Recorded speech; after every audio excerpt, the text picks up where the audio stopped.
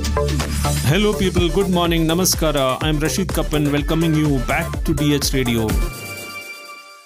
Helicopter taxis are extremely expensive as a mode of urban air mobility. So why not marry helicopter and drone technology to build a flying electric taxi?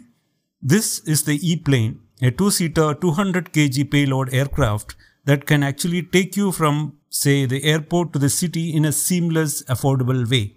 We caught up with E-plane's Vishnu Ramakrishnan at the Aero India 2023 to explain what exactly is the E-plane concept and how it can potentially change urban air mobility and alleviate traffic congestion. Listen in. The end goal of our company at the moment is to build a two-seater electric flying taxi. So the aircraft is extremely small. So today, the reason why we decided to set out on this journey, the genesis for the whole idea is the founders originally wanted to do a heli-taxi service. And at that point, they realized that there are two huge problems in trying to use helicopter to alleviate traffic congestions in urban spaces. One is the fact that helicopters are inherently expensive because the unit economics per seat is extremely high. The second problem is even if you are able to afford the cost, you still have an access problem because there are not too many helipads available. Right? So you're still stuck in traffic on your way to the helipad. Now, that was a design constraint for when they decided back in 2019 that we will build an urban air mobility solution. So in 2019, we built an extremely small subscale prototype called the E6 that can carry 6 kilos of payload.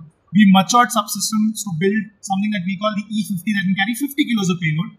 Now, E50 is a subscale prototype that is currently going through flight trials. The moment we have validation data and sufficient data to sort of validate the design, we will go ahead and build the E200. So the E200 is the flagship product that I spoke to you about. 200 stands for 200 kilos of payload, which will translate into 2 passengers. So it will be 1 pilot, 1 passenger to start with. A lot of the questions that I get initially are the fact that, it's just 1 passenger, does that even make sense? But if you look at Uber's ride data, a little over 65-67% of Uber's rides are a single passenger hailing rides, which means only one person is taking the vehicle, right? So we will start off with building something like the E200 for a single passenger, move on to vehicles of larger capacity. The aircraft is extremely compact. It's roughly the size of 2 Innovas or 2 Fortuners parked next to each other, about 5.5 meters. Inherently, by doing so, what we've been able to do is reduce the constraint on landing requirements itself, which means you don't need something as big as a helipad to sort of land. And the next thing is it's fully electric, which means the cost of maintenance is extremely low, and we're able to get a range of about 200 kilometers on a single charge.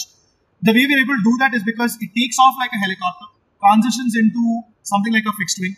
We have about 3 IPs filed. The most key IP here is something that we call Synergy that allows us to sort of integrate propellers along with the lift the wing produces. Right? So that's something that we filed in about 30 countries at the moment. Right? So this IP allows us to sort of fly longer for the given battery pack that we have at the moment. Right? So we are trying to sort of democratize the air travel or the urban air mobility segment itself fundamentally because we want to work on a unit economics that allow for the consumers to travel at about 2 to 2.5 times the current commute cost. If you benchmark for Uber, per kilometer is about 41, 42. You'd be able to sort of take this at about 120 or within 150. So at max about 2.5 times. Right? So have you approached the government and in what capacity? So fundamentally, the full-scale aircraft, the E200 I spoke to you about, requires a certification as a civil aircraft. So we are currently working with DGCA and Ministry of Civil Aviation to put a policy in place to sort of work and develop UAMs, because at the end of the day, for civil air operations, you need the aircraft to go through a certification and you need the operations to go through a certification. So we've just got that process started. Typically, in a city like Bengaluru, facing huge traffic congestion, how can the E-plane be of help? And realistically, when do you think this can actually start flying? So fundamentally, one of the starting points or the triggers itself was for urban spaces, because adding more roads, right, is always an illusion. Right? No matter how much capacity we're able to add on the road, more people end up driving, and that always becomes a problem. Right? So the reason why we want to sort of go to market as a service is because we want greater asset utilization to begin with. Right? So your airport transfer, let's assume you want to get from M0 to the airport. On a bad day, it would probably take about 2 hours, 10 minutes, 2 hours, 15 minutes. Right? But as the crow flies or in the air, it only will take you about 14-15 minutes for that same journey. Which means the people are taking Uber journey to the airport. You can probably ferry 10 of them in the amount of time that one person is ferried from the center of the city to the airport. Right? If all goes well, we will have the first prototype, the flying prototype, flying by the end of this year. Certification is then another 365 day process, about 1.5 years process. Again, if all goes well. So commercial applications, we are seeing at least the pilot where we'll start with one city and start limited operations. Early 25, late 24. That's the timelines that we are optimistically working towards. I think we have a similar concept planned in Dubai, right? have they started flying? They have not started, so they're not commercial trips at the moment. They're just trials. So there are a lot of eVTOL or UAM players who are doing their initial trials with the Dubai government. And so they have a corridor there that sort of allows them to do that. Right? So you have a few players who are globally competing in that space who are now doing their initial trial operations. But to date, there is not a single certified UAM eVTOL that's available out there in the market. From a safety perspective, what are the issues and challenges that you can face? For the aircraft, so if you look at helicopters, they have a single point of failure because they only have one rotor blade at the end of the day. So any problem with that main rotor blade, you will sort of go into an emergency situation. If you look at the aircraft that we have here, it has something called distributed electric propulsion, which means it's not just one fan that keeps the vehicle up in the air, it's distributed across 4 different sets of fans, right? Now these 4 different units, at least according to design, you will be safely able to land even if one of them go off, fundamentally because more than the fact that you've distributed your propulsion, you also have wings. So if you look at most trainer aircrafts that pilots learn to fly on, that's a single engine, single propeller aircraft, right? Even if the engine or propeller goes off, they have safety protocols that allow them to glide back. So over and above the distributed propulsion theory that I spoke to you about, you still have wings available on the aircraft. So worst case scenario, you'll still be able to glide through, right, to a safe landing spot. Let's assume you're not able to do that either. You have a ballistic recovery unit because the entire aircraft is extremely lightweight. It's made of carbon fiber. Right? The entire vehicle is carbon composite. It's only about 1,400 kilos. Right? We can put a ballistic, when I mean a ballistic recovery unit, I'm talking about a parachute. And that will just bring the vehicle down very, very safely. Right? It's fairly lightweight, so it's not going to cause a lot of harm at the velocities that it will land. So in terms of scaling up, will you be looking at big established manufacturers and OEMs? When we go to production, we will want to sort of outsource manufacturing and we want to try and see how we can serve the consumers. We want to try and be a consumer business. That's what we're looking to do. So the reason why we're taking the effort to design it is because you want to make sure that you have the most optimum product and not depend on somebody else for design. Because you want to absolutely be able to sort of offer it at the lowest cost possible. Right? That's the only way you'll be able to get more people flying. Right? And you'll only be able to do that if you design yourself and license that design out for manufacturing.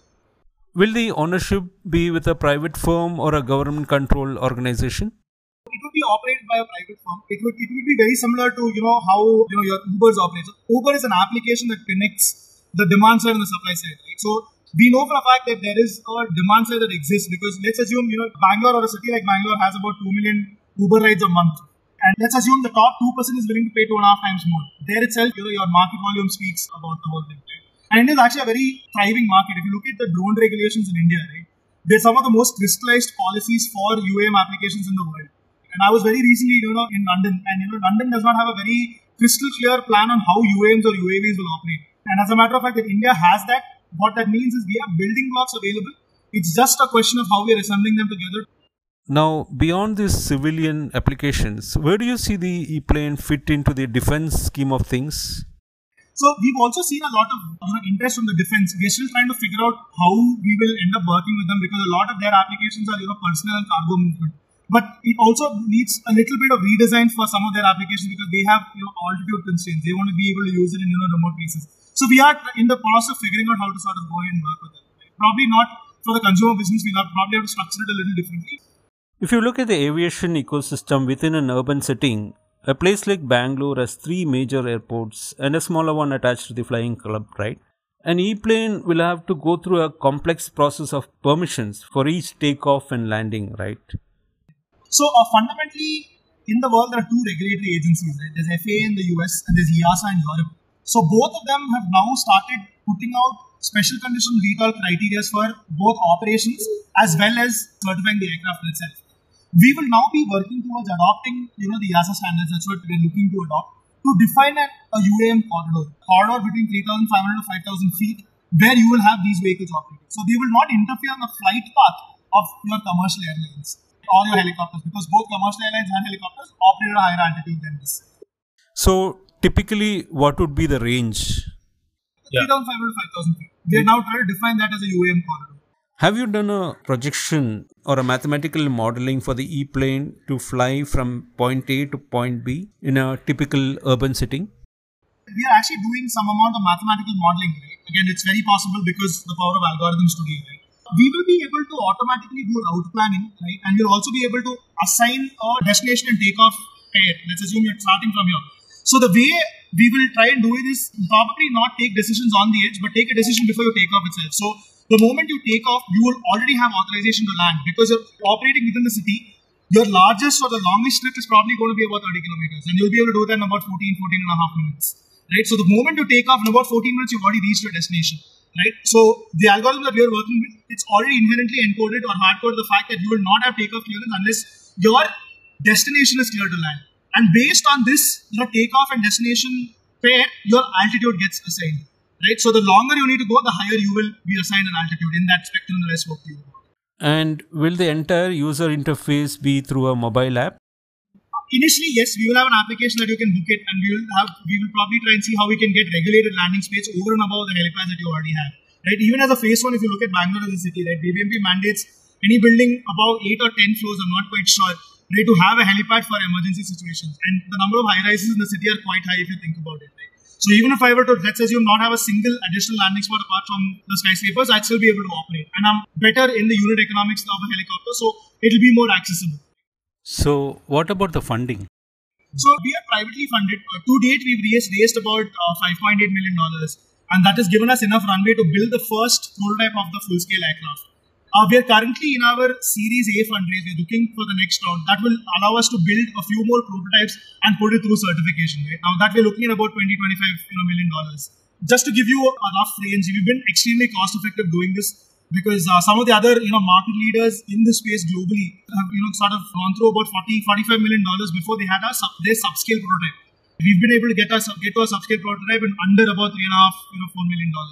Right? So we've also sort of done this a little effectively, fundamentally because we didn't aim to build the best, the biggest aircraft right away. We started from E6, learned about subsystems, matured them to build the E50. Now, could you talk a little bit about the E-plane project's incubation process at the IIT Madras?